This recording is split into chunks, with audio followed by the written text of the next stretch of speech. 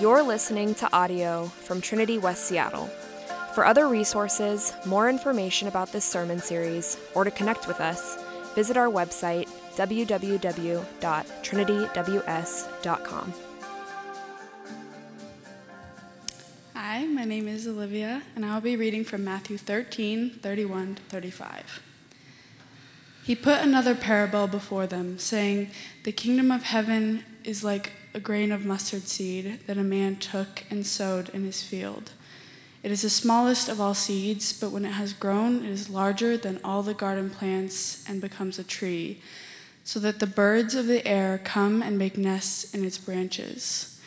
He told them another parable. "The kingdom of heaven is like leaven that a woman took and hid in 3 measures of flour till it was all leavened." All these things Jesus said to the crowds in parables. Indeed, he said nothing to them without a parable. This was to fulfill what was spoken by the prophet. "I will open my mouth in parables. I will utter what has been hidden since the foundation of the world." The word of the Lord. You may be seated.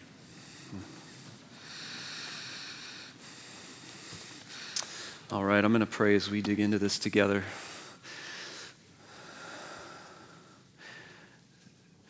God, our prayer is, as Jesus said earlier in this same chapter of Matthew's gospel, that we would have ears to hear, that we would have eyes to see, that we would have hearts to receive what you would say to us today. That's not possible apart from you doing that work, God, and so we invite you here. And for me, God especially, I pray that you would allow that the words of my mouth and the meditations of my heart would be pleasing to you. Pray this in Jesus' name, amen. We live in a world that's getting louder and louder and louder, right? Amen. We live in a world that's more and more flashy every day. That's more and more temporary every day. What blew up yesterday and went viral on TikTok is going to be forgotten tomorrow. We can do all of our banking in cryptocurrency, right?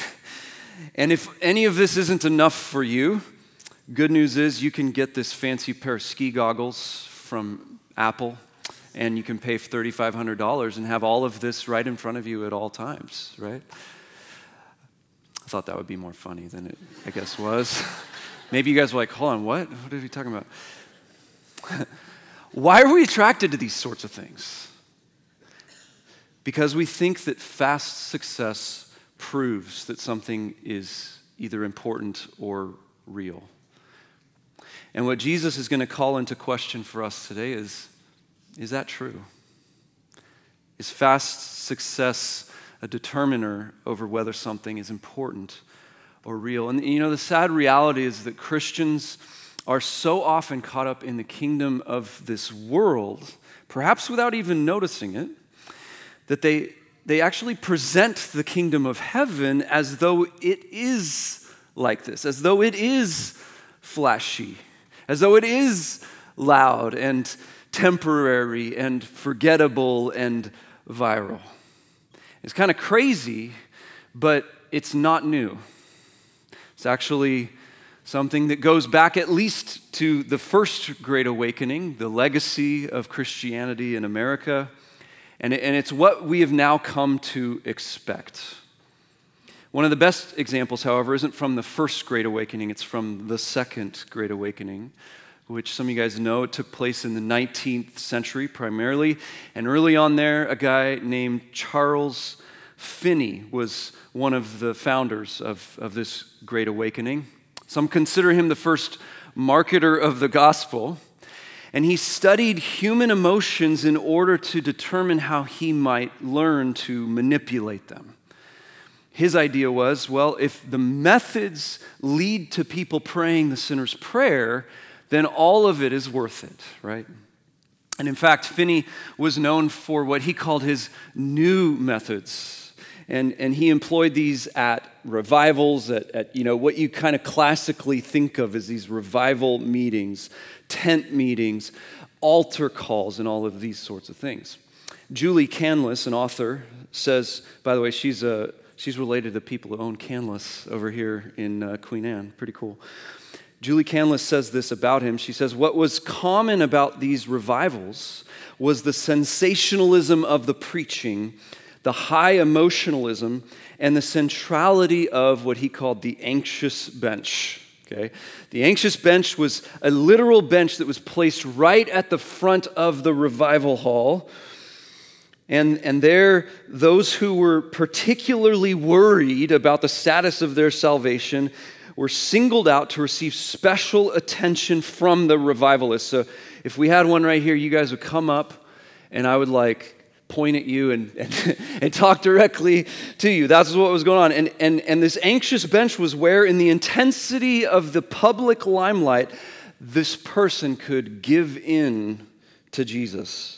Finney was obsessed with how to further tweak these means of evangelism to his desired ends. And what he liked about this is that you could always measure success because you could do so by just simply counting the number of converts.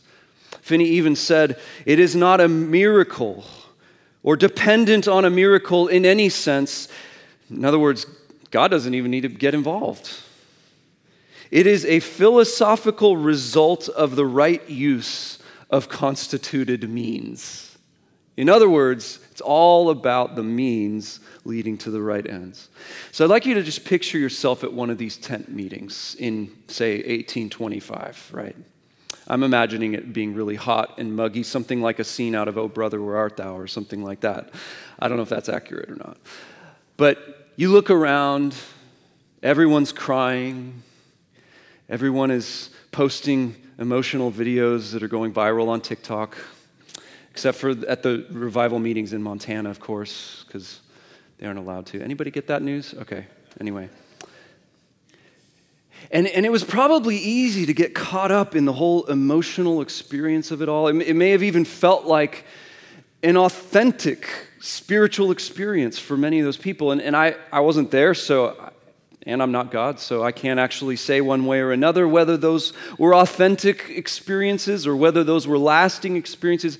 But what I can say is that if you like that vibe, you will hate the kingdom of heaven. You just will. If you like flashy, if you like loud, if you like viral and temporary and forgettable, you will hate the kingdom of heaven.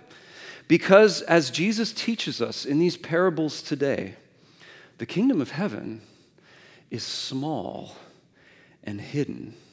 At least it starts out that way. Kingdom of heaven takes time. The kingdom of heaven requires patience. It requires waiting on God to act. And by human standards, the kingdom of heaven, it's like watching paint dry. Or to use the analogy that Jesus gave in the parable today, it's like watching dough rise.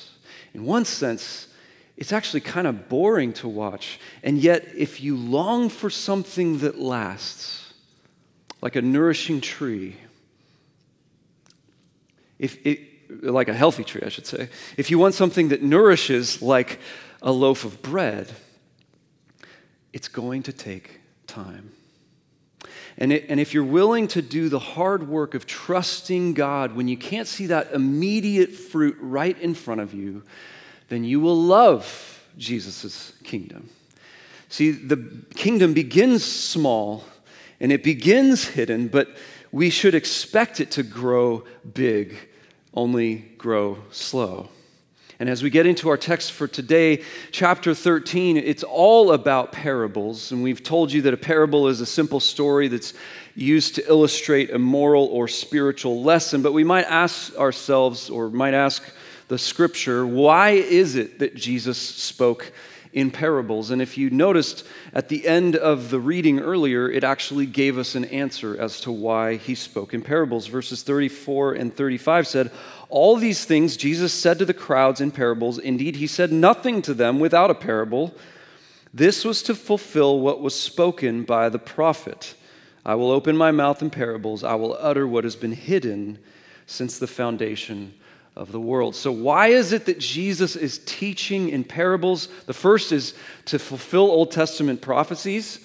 Jesus, in his life, in his teaching, in his ministry, in his death, and in his resurrection, and his ascension, and his sending of the Spirit, has fulfilled tons of Old Testament prophecies. This is just one of them, but he's to fulfill Old Testament prophecies, chosen to speak in parables. The second was to reveal what has been hidden.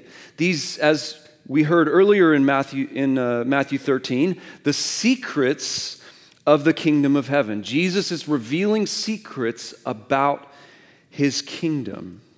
Things that we can't see without the eyes of faith. Things that we can't hear without the ears of faith. And so we need to keep this in mind as we digest what he's saying to us today. Jesus is revealing something that has been hidden. It's going to make it a little bit hard for us to receive. And so I want you just to ask yourself as we get into these two parables today, what will I do with the parables? Will I hear? Will I see? Will I receive what he has to say? And the first parable, if I could summarize it, is saying that the kingdom begins small, but it grows big. Verse 31 and 32 said, he put another parable before them, saying, the kingdom of heaven is like a grain of mustard seed that a man took and sowed in his field. It is the smallest of all seeds, but when it is grown, it is larger than all the garden plants and becomes a tree, so that the birds of the air come and make nests in its branches. Jesus, in many of his parables, uses phrases like the kingdom of heaven is like, and he's answering this unspoken question of, Jesus, what's it like when you rule the world? Jesus, what's it like when you're the king? And here he gives us an example of that, saying it's like a mustard seed. And what's a mustard seed? Some of you guys love putting some of that, that large whole grain mustard on your hot dog like I do. And so you're familiar with what a mustard seed kind of looks like. But for those of you who don't, here's a picture. Right there. That's a mustard seed, and that puts things into perspective, just to give you a sense of how small this seed actually is. And Jesus says here, it's the smallest of all seeds. Now, some of you guys are, I don't know if anybody here is a botanist, maybe not, but maybe somebody is, and you know that this is not the smallest of all seeds in a scientific sense, but that's not Jesus' point. He's more or less trying to get at this hyperbolic way of saying this is one of the smallest seeds in the world. He's trying to emphasize how small it is. But what does it mean that the kingdom of heaven is like that?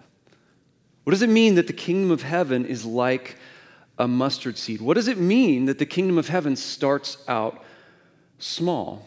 Well, unfortunately, Jesus doesn't explain the metaphors in this parable very explicitly like he did in the first two parables that we looked at a couple of weeks ago.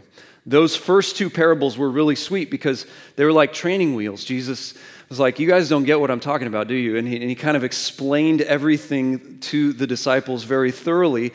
But now we have to begin to sort things out for ourselves. Unfortunately, we have the Spirit of God to help us to do that. And Jesus does clue us in a little bit here of what he means. He says that though it starts out small, when it has grown, it is larger than all the garden plants and becomes a tree. So this term garden plants gives us a sense of it being like a vegetable or a crop or an herb or something like that. And this term tree, isn't Jesus going, a mustard plant is technically classified scientifically as a tree. Again, it's not a botany lesson, right? It's more to just speak to how big of a bush this thing is, how large it grows. These things can grow up to 12 feet tall, very, very tree-like. In fact, so big that birds can make their nests in its branches, Jesus said. And so what started out as this minuscule little thing, it grew to be substantial. What started out as nearly invisible, it becomes massive over time. And the same is true for when Jesus rules the world. When he is king, the ways he works can be very, very subtle. So subtle, in fact, that you might begin to think that he's not working at all. You might look at the world around you and think, Jesus, when are you going to start reigning?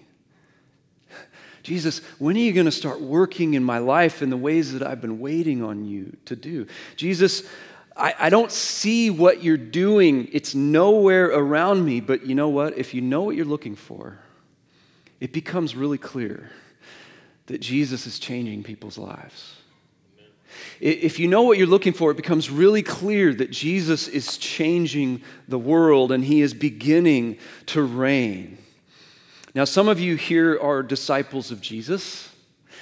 Others of you are kind of in a different category. Maybe you're just kind of checking Jesus out. Wherever you're at in the spectrum, we're really glad that you're here with us.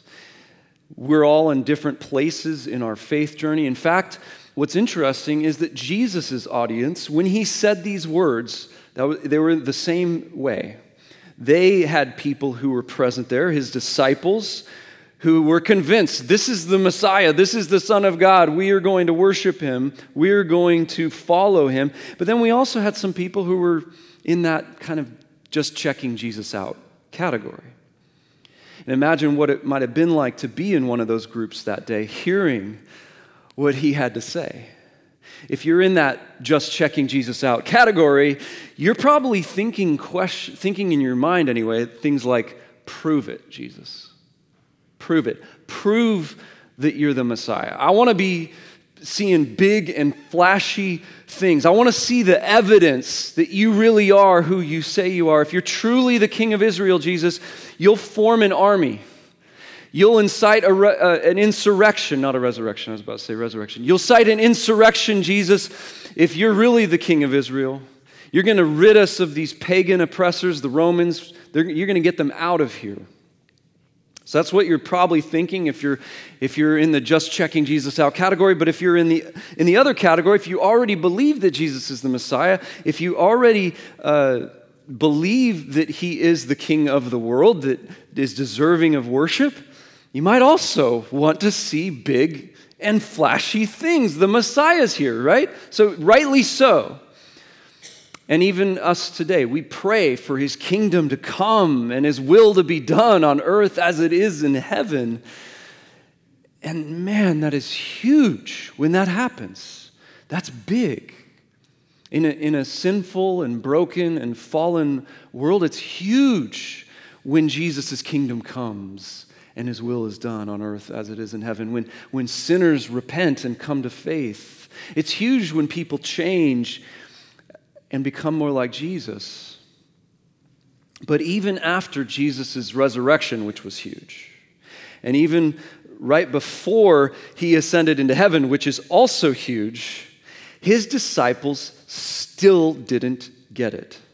They still didn't understand the meaning of this parable. In fact, they came to him in the beginning of the book of Acts. We see them coming to him and they say, Lord, will you at this time restore the kingdom to Israel? Jesus, will you kick all those Romans out? Will you do what we've been waiting for you to do militaristically? And he says to them, it's not for you to know the times or the seasons that the Father has fixed by his own authority. All the way up to the last moment when Jesus was physically present on earth, they're wondering, when does the big stuff happen, Jesus? When does the flashy stuff come? They'd forgotten this parable. And yet this parable, it's pretty clear. Jesus says, don't expect the kingdom to spread quickly. The kingdom will begin small. It will grow like a mustard seed grows into a large bush slowly over time. And for some people, this can be a real downer. It's like, why, Jesus? Why don't you just do it right now? Why don't you just make this thing happen in my life right now? Why don't you just make this world look like it's going to when you renew it fully? Why don't you just do that right now? And yet, I think we all find encouragement here. Because what Jesus is telling us is that it will happen. Do you believe that?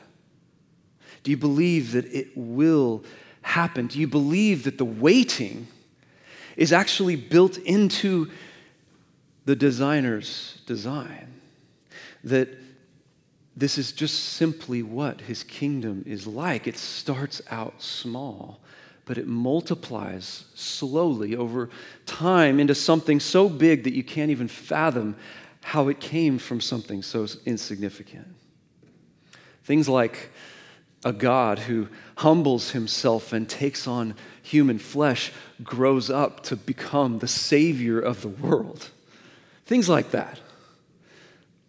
And that's the point of the parable. The kingdom may start out small, but don't assume that that means that it will remain small. Have patience. Hope in God. But don't get caught up in the way of the world and expect to kind of click your heels together and all of a sudden everything is the way that it's supposed to be. And yet also, don't expect anything less than a large, nourishing tree that shelters life and stands the test of time. Jesus is helping us to see the kingdom began small and hidden, but you need to expect it to grow big and you need to expect it to grow slow. The second parable can be summarized by saying the kingdom begins hidden, but it grows slowly. We saw this in verse 33. He told them another parable. The kingdom of heaven is like leaven that a woman took and hid in 3 measures of flour till it was all leavened. Now this 3 measures of flour, it's a lot of flour. One commentator estimates it to be around 40 liters of flour, which we're like, I don't get the metric system. I don't even know what you're talking about. We're talking about roughly enough bread for 100 people. So this lady seems like she's about to have a party, is what I'm getting. And it says that she hid the leaven in the flour, kind of a strange verb, don't you think? You ever hide leavening agents in flour? That's not really the way that we think about it, and yet Jesus is trying to illustrate the way that the kingdom is, and so he's describing the way that bread rises, usually in a dark place. If any of you have ever made bread, it's usually covered with something like a kitchen towel, right? And I know some of you have made bread. Some of you guys have made sourdough bread. Anybody get into the sourdough movement? Oh, come on. Okay, a couple of you guys. Now, I think we can all acknowledge there were a lot of really awful things that happened during COVID. We can acknowledge the death, the illness, all the mental health issues, not to mention the educational issues, the economic issues, the work issues. We could go on, right? There are many things we can say that were bad and negative effects of that time. But for some people, and this might be you or somebody you know, some people, it actually was a good thing in some ways. People were jolted awake. I guess I could describe it that way. People began to slow down because the world around them began to slow down. People all of a sudden began paying attention to their roommates or their family members. People started to actually take time to do things that they never ever would have before because they just now all of a sudden had it. And some of you started making sourdough bread, or maybe you know someone who started doing that, or you watch the YouTube videos and you're like, I don't think so, never mind, I don't want to do that. Now, why is it that so many people got into making sourdough? It was because there was something valuable about the experience of preparing something that was nourishing, but that you can't enjoy until later. There was something valuable about feeding that starter every day like a little pet, right? and this leaven that Jesus is talking about, it's a little bit like a sourdough starter. Some of you guys might want to make bread today. You go down to the store, you buy some yeast, you warm it up, boom, you got some bread ready to be made. But you probably know at least a little bit about how this whole starter thing works on a scientific level. Maybe you guys have watched some of the YouTube videos that I have. I'm getting the sense that I might be the only one here, though. I don't know. In any case, you might know scientifically That fungus, if I'm even understanding this correctly, it eats all these gluten, carbohydrates, and then it farts and it makes the bread rise. It's this amazing, kind of bizarre thing. And that's fascinating on a scientific level, but then think about what it must have been like for an ancient person. You put this starter in here and mysteriously it just grows. It's like an act of God. It's like magic. I put the leaven in and it transforms, right? The only trick is it takes time. You can't really tell much of a difference anyway immediately sometimes. But if you look under that towel the next morning, it's completely transformed into something new. And in the same way, we might look at Jesus' kingdom, might look at the state of the world, we might look at the state of the church, we might look at the state of our hearts, and we think nothing's going on until we begin to take the long view. And we begin to recognize God hasn't abandoned us. God is at work. When we take the long view, we begin to operate on God's timing rather than our own. Because we got to realize that human history is longer than our weekend, right? Human history is longer than our lifetime. In fact, Psalm 90 verse 4 says, "For 1,000 years in your sight are but as yesterday when it is past, or as a watch in the night." Friends, God is eternal. He's infinite. And so God's timeline, it moves at a different pace from ours. And what we learn from the leaven is that just because something is hidden, it doesn't mean it doesn't exist. And when it comes to the kingdom of heaven, just because we can't see it doesn't mean it's absent. Doesn't mean that God is absent. It doesn't mean that God is powerless. The kingdom began small. The kingdom began hidden, but you got to expect it to grow. And yet you got to expect it to grow slowly. And so this is all about having kingdom expectations. How, as I close, I want to just dig into that just a little bit deeper. How can we manage our expectations? Jesus said we should expect things to grow big, his kingdom to grow big, but we should also expect it to grow slow. And you might remember at the beginning of my message, if you haven't already forgotten or fallen asleep, that I talked about this dude named Charles Finney, a guy who believed that he could make things happen as long as he employed the right methods.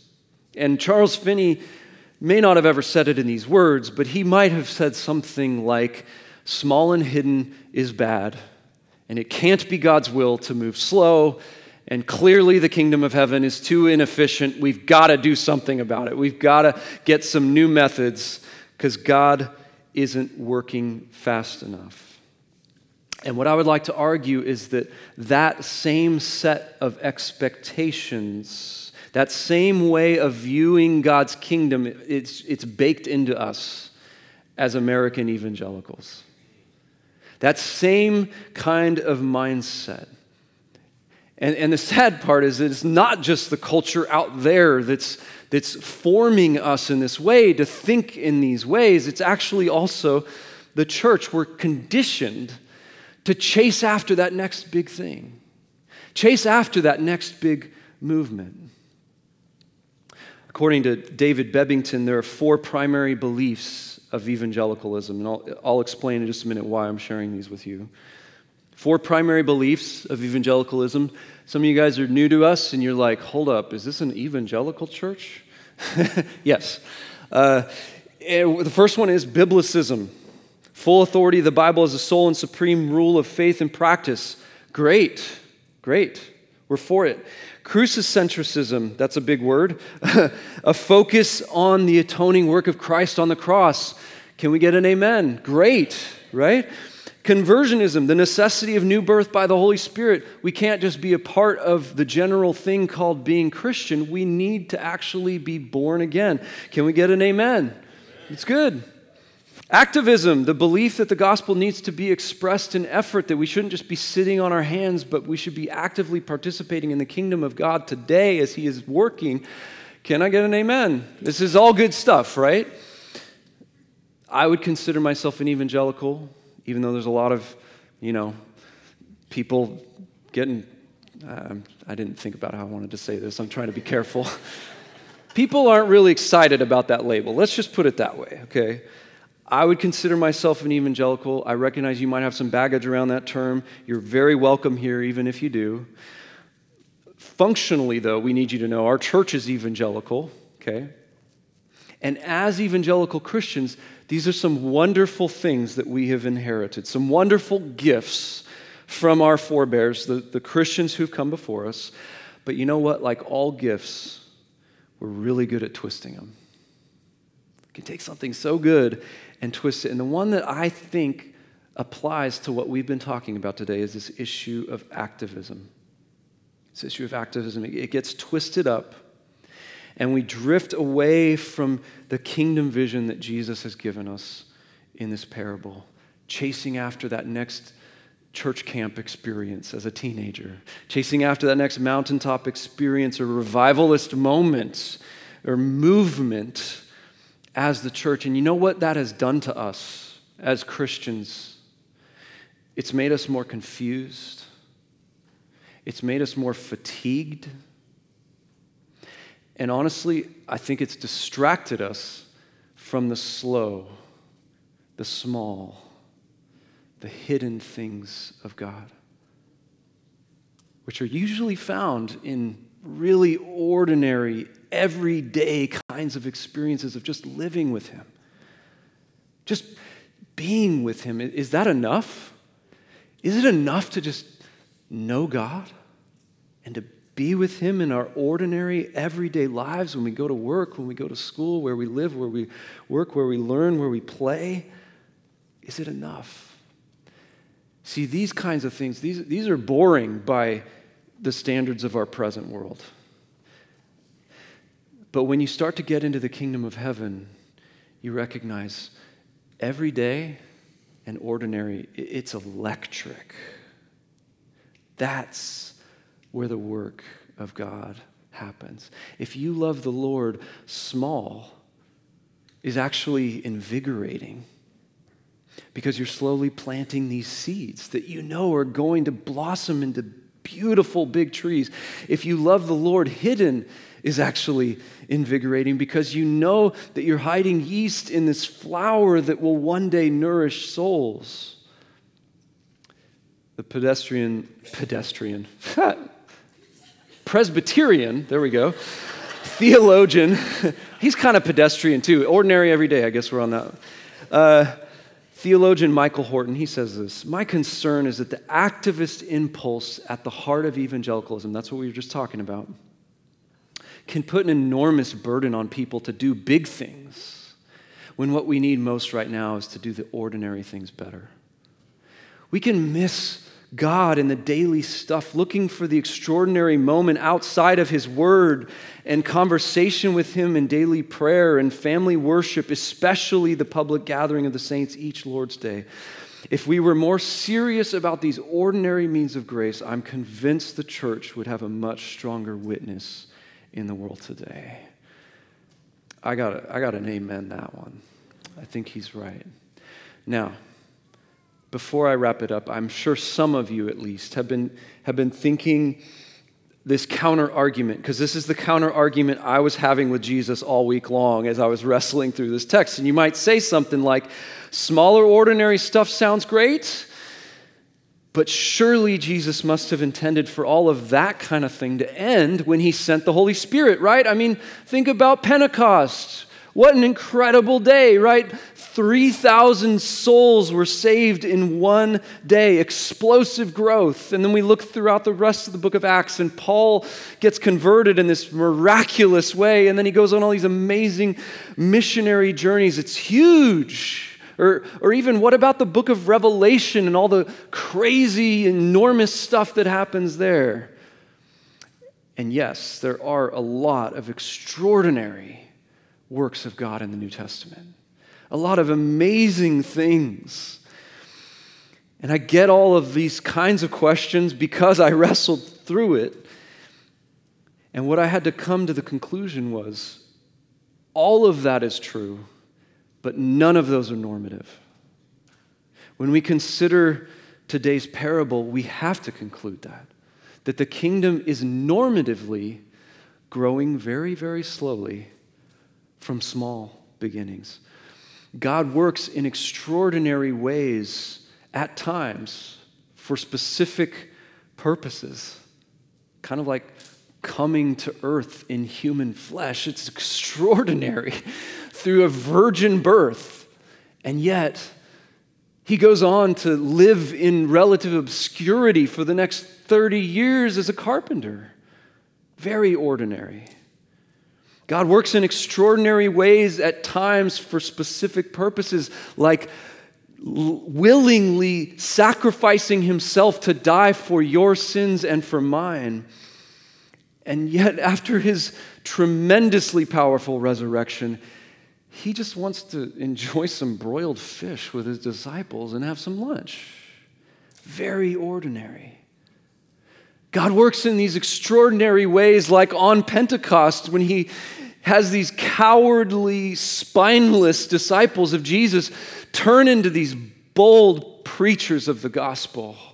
And all of these people come into the kingdom in one day. And yet, those same men continue to be feeble, continue to be fallible men who are just like you and me, trying to figure out what it means to live every day becoming more like Jesus. Very, very ordinary.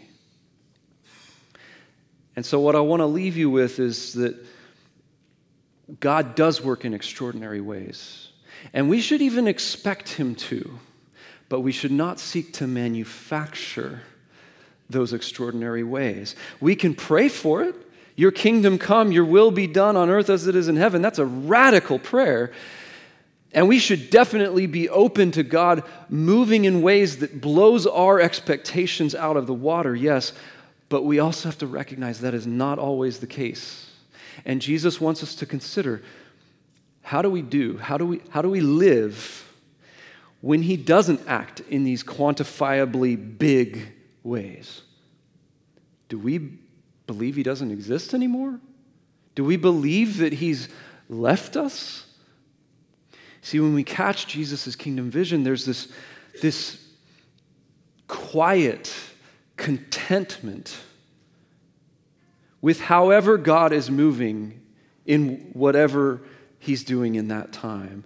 There's a deep desire for us to align ourselves with this reality that small and hidden and slow is not bad. It's actually good when it means that we get to be with him, when we get to live with him. In fact, it's the best thing ever. I want to leave you with a couple of instructions.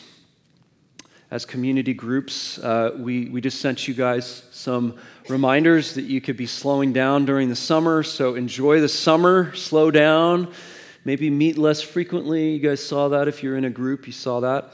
But look for some slow and hidden kingdom opportunities. I'm going to let you kind of figure out what that means in your life. And then reserve 30 minutes to pray for our church, our city, and our world. I'm going to pray now, and we'll respond to God together.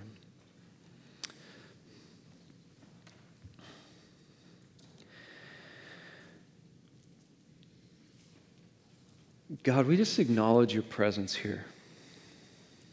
That you are at work, even if it might be hidden in some ways at certain times. That even as we gather here together with your people to meet with you, you are at work. And so we invite you to have your way with us now as we respond to you. Move in our hearts. In Jesus' name, amen. You've been listening to audio from Trinity West Seattle. For more information about our services or to connect with us, visit our website, www.trinityws.com. Thanks for listening.